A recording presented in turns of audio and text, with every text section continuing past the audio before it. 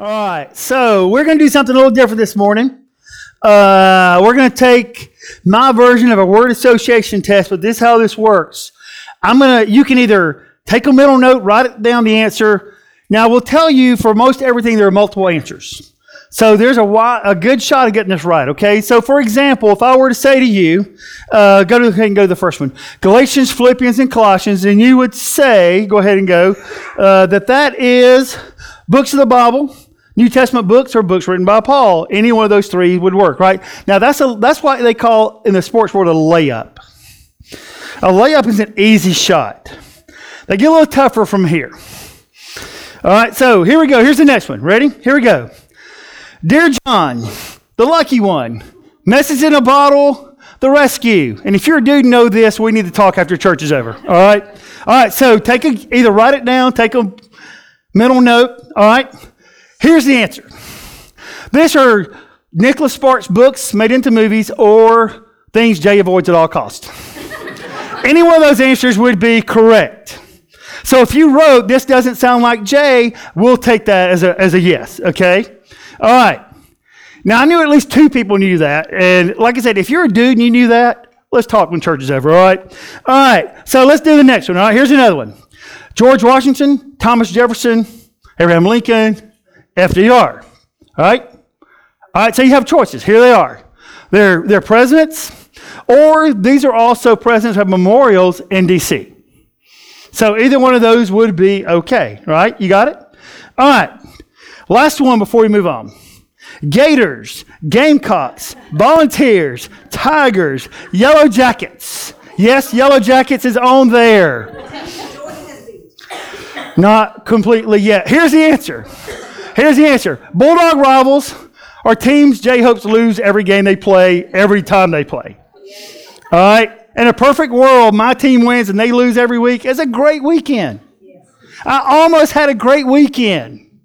So, that's kind of the way we do this. And so, what if I were to say to you the words, love, abide, and follow? What would you think about? What would you associate with? Well, these are words associated with a disciple of Jesus, right? And a disciple of Jesus is a fully devoted follower of Jesus, a passionate pursuer, a person who lives as if they're actually taking Jesus seriously and at his word. It is somewhat, and so it's not like one or the other, and we talk about this every week just so we understand. A disciple, it's not, well, some are fully devoted and some follow, and some, live as if they take Jesus seriously. If you are a follower of Jesus, you're a disciple. If you're a disciple, you take Jesus seriously. If you take Jesus seriously, you follow him. If you follow him, you're a Christian. It is all the same thing. It is different terms that all mean the same thing. So in the Bible, when you see the term Christian, which appears 3 times in the New Testament, that's a disciple. When you see disciples, those are Christians. When you see followers of the way, those are disciples who are Christians who are pursuing Jesus. And so today we're going to look at our next word. And our next word is the word obey. Right? Obey. I love this. To comply with or follow commands. I'm not good at obey. All right? Restrictions, wishes, or instructions of. In other words, when someone tells you to do something, you do it. That's what it means to obey. And in our culture, in our world, this is a negative word. Kids don't want to obey their parents. Parents didn't want to obey their parents, right? Their spouses are like, man, my spouse, he or she's just driving me crazy. They just want me to do this, want me to do that. My boss is just riding my case, and I just wish they'd get off. They just want me to do what they want all the time, and sometimes I just don't want to listen to them. You see, when we think of obeying, it's this negative connotation. In the athletic world, there's kids who want to play, but they don't want to listen to their coaches. And kids like that generally don't play. Just kind of how it works. And so in our world, obey is negative, but in the life of a disciple, obey is a very positive thing. It's not, man, I have to do what Jesus says. I get to do what Jesus says. I get to follow him. I get to love him. I get to abide in him. As he leads, I get to follow. It's a get to.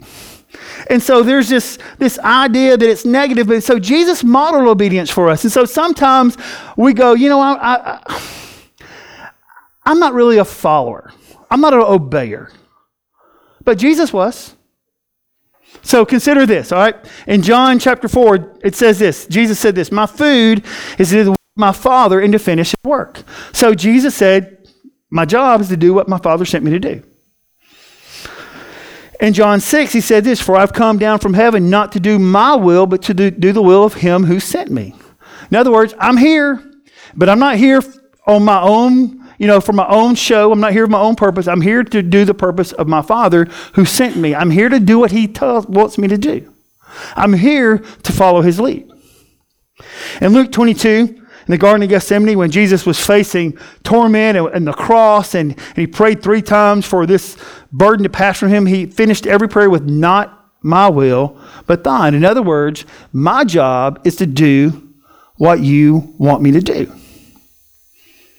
And if Jesus had that attitude about his ministry purpose, how can we think of obedience as anything but a positive? How can obedience be anything but I get to do this because the Lord's leading me to do that? Sometimes the Lord leads you to take care of somebody who needs to be taken care of. And you can look at that one of 2 ways. When the Lord clearly leads, it's a burden. It's a have to, or it's something you get to do because God put you in a position to do it. So the question is, how do we turn obedience back to a positive? How do we model the mindset of Jesus, who viewed obedience as a good thing to do, as a great thing to do? If you're going to follow Jesus, if you want to be a disciple of Jesus, you have to obey him. And this is where obedience starts. It starts when we commit ourselves to the cause of the kingdom of God. Now, I got to tell you a story. This story is a true, absolutely true story. It did not happen in Sylvania. It did happen in Elbert County. So I'm in the gym one day, and this dude pulls up in his truck. And I know the guy, and he's getting out of his truck. And so it's great to be able to tell a story where it's never going to get back to the person, right? And so the guy gets out of his truck, and he's got his workout bag. And he's got another bag in his hand. I'll get to the other bag. He goes in, he changes clothes, he comes down, he sits down on the bench in front of me, on the elliptical, on the bench in front of me that is where the weight machines are, and he pulls out a large M&M McFlurry and begins to eat it in front of me at the gym. He finished his McFlurry, and then he pulled out a 1/4 pounder. And he ate it in front of me at the gym. And then he worked out for about 7 minutes and called it a day and went home. I think that sugar rush, I don't know that he could do anything else or whatever. But I just remember thinking, that is someone who really kind of wants to get in shape or work out, but they really don't want to sacrifice anything. They don't want to give anything up. They want to do it on their terms and in their way. And that's how a lot of us, I think, want to follow Jesus. We want to follow him on our terms and in our way. We want to obey. It's kind of like, it's weird, and nobody would say it out loud, but this is how a lot of people think. I want to follow Jesus. I just don't want to do what he says. And it's weird, but that's how a lot of us live, right? Are you a follower of Jesus? I'm a follower of Jesus. You're a Christian. I'm a Christian. Do you do what he says? Well, sometimes. Really? It's kind of like this. Do you have a job? Yeah, I've got a job. You like your job? Yeah, it's okay. Do you go to work every day? Well, I go sometimes. Well, what do you mean you go sometimes? Well, when I don't feel like going, I don't go. Now, if you're not the boss, that's a good way to lose your job, right? I mean, we get that. Kids who don't go to school get punished. Parents who don't send their kids to school get punished. In our culture, you have to commit to things, right? I don't want the doctor working on my kids who kind of went to medical school and kind of quit halfway through and somehow got his degree. Doogie Howser. I don't know how that would work, but anyway, I don't want that guy working on my kid. I want the person who committed all the way to finishing. And that's what it is to obey Jesus. It is to do what Jesus says because there's a greater purpose in mind. It's not to make us miserable. It's not to make us do stuff, because when Jesus leads us to do something, it leads to a greater kingdom purpose every time. The person in your life who shows up and you don't want to do anything for them because you're just annoyed with them, you know what? You never know what might happen if you just help that person. You don't know. Well, they're just gonna, you know what? That's between them and the Lord. Well, they're just gonna blow it on this. And my theory has always been this. What they do is between them and the Lord. What I do is between me and the Lord. Doesn't mean you have to help everybody. But it means we have to understand that there's a greater purpose when Jesus calls us to do what he wants us to do, right? And so we have to commit ourselves to the kingdom of God. We have to commit ourselves to the kingdom work. And the kingdom work is about reaching people, ministering to people, helping people. Whoever God puts in your path, that's what we're supposed to help those people, lead those people, lead them to Christ, whatever the case may be. And so the question is, how do we commit ourselves to the kingdom cause of Christ? I mean, because I want to do it, but I'm not real sure how. So this is really how it starts, okay? Jesus says it this way in John chapter 14. If you love me, obey my commands. Pretty simple. If you love me, obey my commands, which kind of sounds like, which we'll get to this in just a second. If you don't have to. If you love me, obey my commands. Now, on the surface, if you've ever said to someone out of guilt, and if you love me, you do this. If you love me, you'll go there. If you love me, you won't whine about this. If you love me, you'll just do what I'm saying. Man, that's a guilt weapon, right?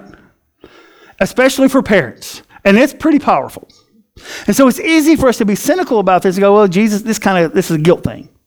But this is not a guilt thing. So let's talk about this for a second and understand this, that the key to obedience is love. I'm telling you this, you can love Jesus and come to church. You can not love Jesus and come to church. You can love Jesus and really not want to follow him, and that's all possible. But it is impossible to obey Jesus if you don't love him. Because it's love that drives you to obey him. So when I tell you love is a word that describes a person who follows Jesus, it's because love is the reason why you want to abide, and love is the reason why you want to follow, and love is the reason why you want to obey. That's the way it works. So let's look at this. So Jesus says, if you love me. All right, so for the skeptic, they're going to go, so if I don't have to. So let's understand how this works, okay? And so this is one of those times in the Bible where we get something lost in translation.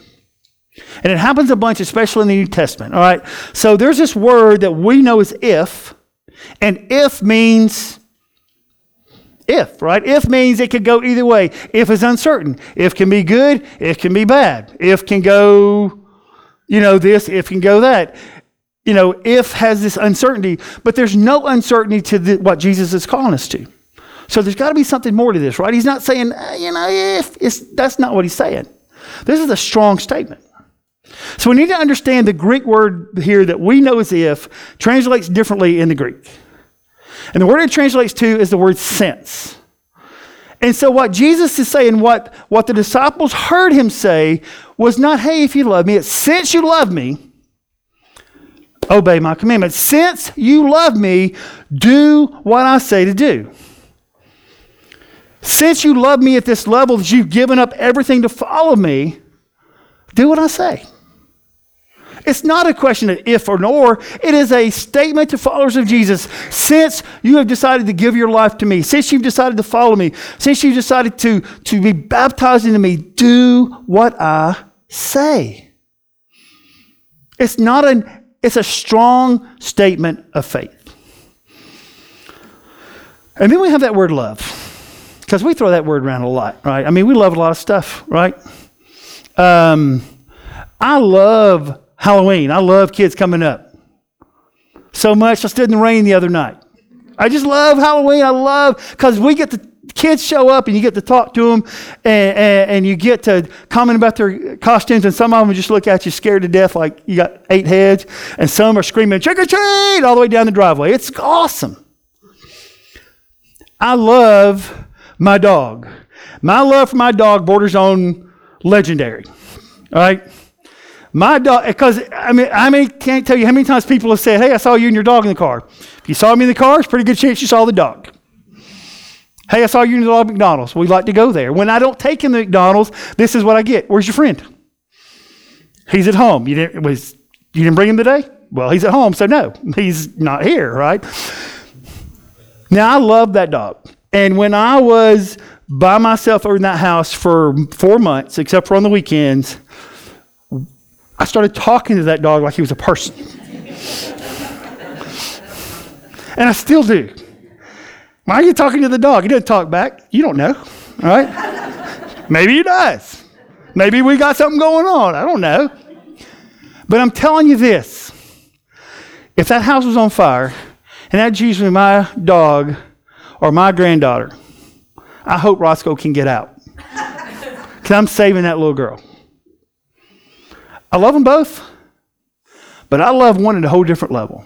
You see, and that's the thing we need to understand. There's a lot of things we love in life and a lot of people we love in life. So when Jesus says, if you love me, since you love me, when he says that, he's talking about a love at a different level. Look, I know you love a bunch of stuff. I know you do.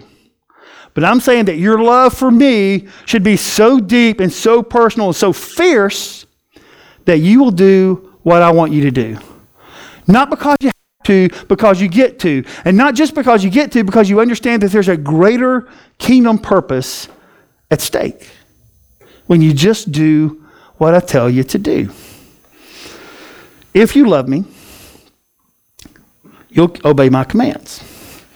So I want to tell you what this looks like. I want to give you a picture of what this looks like, because there are people that love Jesus, but they don't love him enough to do what he says. And if you ask them if they love Jesus, they tell you they love Jesus with all their heart. But if you ask them, are you doing what Jesus says? Sometimes. And that's where we get in trouble. So I want to take you to an event in the life of Saul, okay? So Saul is the king of Israel. He's the first king because the Israelites moaned and groaned and, they wanted a king because everybody else had a king. It's kind of like that kid, everyone else is doing it. Why can't I? Everyone else is jumping off. Your dad always goes, well, if everyone's jumping off the cliff, do you want to? My kids would go, yep, sure, why not? And so it's one of those things. Everyone's got a king. Why can't we have a king? So Samuel the prophet says, having a king is a terrible idea. He's going to send your sons to war. He's going to tax you. He's going to take your stuff. It's a terrible idea. We don't care. We want a king. All right, fine. I'll give you a king. And so Saul was chosen as the first king. And Saul started off as a very godly man who became a politician. His politics were more important than following the lead of the Lord.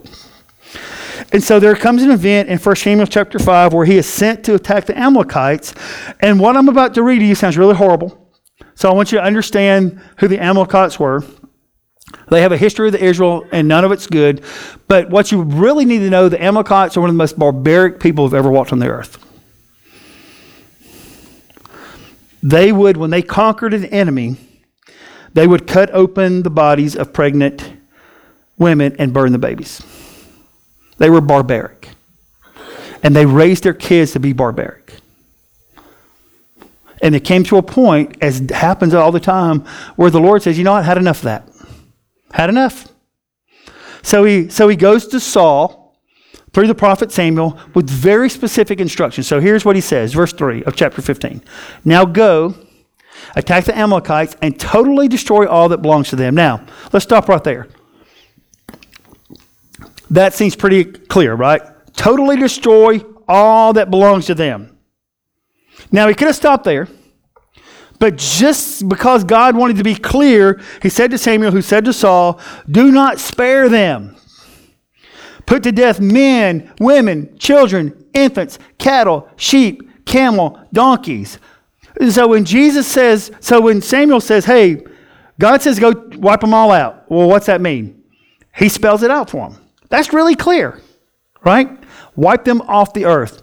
People read this verse without historical context and go, that's horrible. Why would God do that? When you have historical context, you understand these people.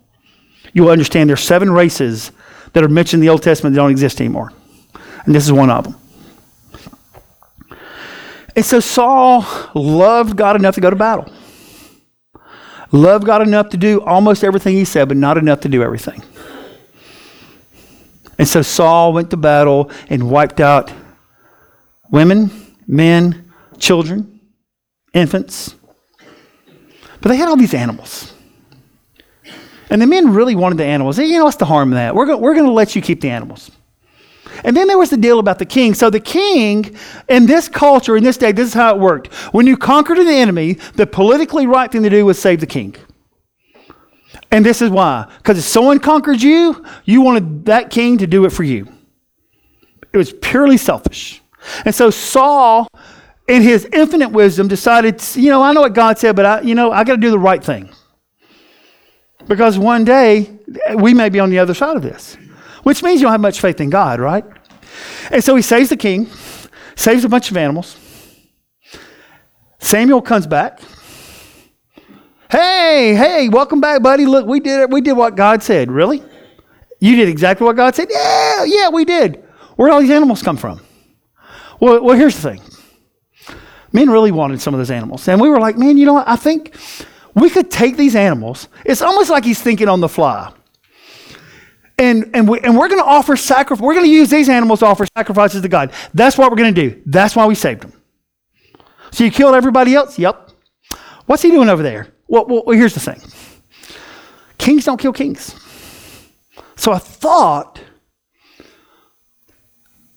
instead of killing everybody, we kill everybody but the king. That's how this plays out. So this is what he's saying. In my own words. And I think this is what a lot of us do. I did what you said, but I did it on my terms, not yours. And I think that's how a lot of us choose to obey the Lord. I did what you said. I'll do what you want, but as long as I can do it on my terms and in my way. And that's exactly what Saul did. He did what God said on his terms. It's exactly what we do time and time again. When the Lord leads us to do something, we go, I'm going to do what you said, but I'm going to do it my way. I'm going to put my spin on it. I'm going to put my twist on it. That's what the Pharisees and Sadducees did. And you see where it got them. They were in Jesus' crosshairs for 3 years. Because we're going to do what God says, we're going to do it our way. In our terms, and in our way. This is what Samuel replies. After hearing his explanation. Does the Lord delight in burnt offerings and sacrifices as much as obeying the Lord? That's an interesting question. Hey, what's more important to God? Killing a bunch of animals or doing what he says? To obey is better than sacrifice. To heed is better than the fat of rams. So many times, I think we look at our lives as followers of Jesus. If you're a Christian, and we go, man, I sacrifice a lot. I've given up a lot. I give my time up all the time. I'm giving money. I'm committed. I'm trying to live right. I sacrifice a lot. So sometimes I want to do things my way. I sacrifice, and sometimes I just don't want to sacrifice. I've shared this. I think I shared this with y'all before. On my dad's deathbed, I promised to take care of my family. That's what I told him. I'd like to think, other than I love you, that's the last thing you heard me say. There are times it's the last thing I want to do. But I made a promise. And the promise is more important than me. And the promise is more important than what I want to do, which is times when I ditch my family responsibilities, I end up following up with them pretty quick because I start feeling guilty about it. Not because I'm guilty, but because I feel like I'm letting my dad down. Sometimes we go, God, I've sacrificed so much for you. I just want to do this my way. Makes sense. Except for that one line, to obey is better than sacrifice. So think of it this way. Obeying the Lord means doing so on his terms and in his ways.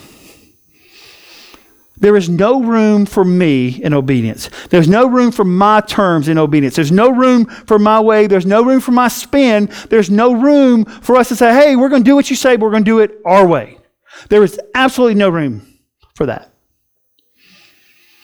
Because the Lord values obedience over sacrifice.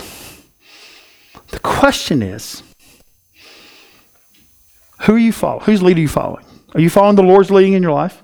Are you following culture's leading in your life? Or are you following your own? Everyone's doing one of those three things. We're either following the Lord, we're following the culture, or we're following ourselves. Two of those lead to bad places. Every single time. 10 out of 10 times, doing things your way will eventually lead you to a bad place. 10 out of 10 times, following the lead of culture will eventually lead you to a bad place. 10 out of 10 times, following the lead of the Lord will be hard. It will be challenging. You're going to have to buckle down, but it always leads you to where God wants you to be. It always leads, and that's the deal with obedience. Why is obedience so important for a follower of Jesus? Because it leads us to where the Lord wants us to be. It's not just about doing what the Lord says to do. It's about being where the Lord wants us to be. And the Lord was trying to position Saul as a great king. And Saul said, I'll do my own thing. This was the event that led the Lord to go find David. This is it. The Lord said, I'm done with him. Go get me another king. And he did. And he found someone who, despite his flaws, valued obedience over sacrifice. And laid himself aside time and time and time again for the sake of the cause of the kingdom of God. When it's all said and done, it's really, really simple. How bad do you want to obey? It is the depth of your love. It is the depth of your love that will determine the level of your obedience. And that's just a fact. The depth of your love will determine the level of your obedience. That's how it works. So if you find yourself in this position where I kind of want to do what the Lord wants, but I really don't want to, the first place I check is the depth of your love for him. It's the first place I check. The deeper your love for the Lord goes, the more determined you will be to do what he says. The shallower your love for the Lord is, the less likely you'll do what he leads you to do. So here's a really cool thing. The deeper your love goes, the more obedient you will be, and the more positioned you will become to do what God wants you to do, to be where he wants you to be. So it really comes down to this. Whose lead are you following? Lord, we are grateful for the cross, where you sacrificed everything for us. We are grateful for your amazing grace. I am thankful for your grace. And I'm thankful when I look at my life, and as I have here in the last few weeks, and I just look at all the times where I've just wanted to phone it in, just didn't want to do what you wanted me to do. Didn't want to do what I promised. Just because I got things I want to do. I got places I want to go. I got people I want to see that do not always fit with your plan for me. The level of our obedience will determine the depth of our love. I pray that we will love you deeper and deeper and deeper every single day as you position us to be where you want us to be, to do the things you would have us do. Pray these things in Jesus' name. Amen.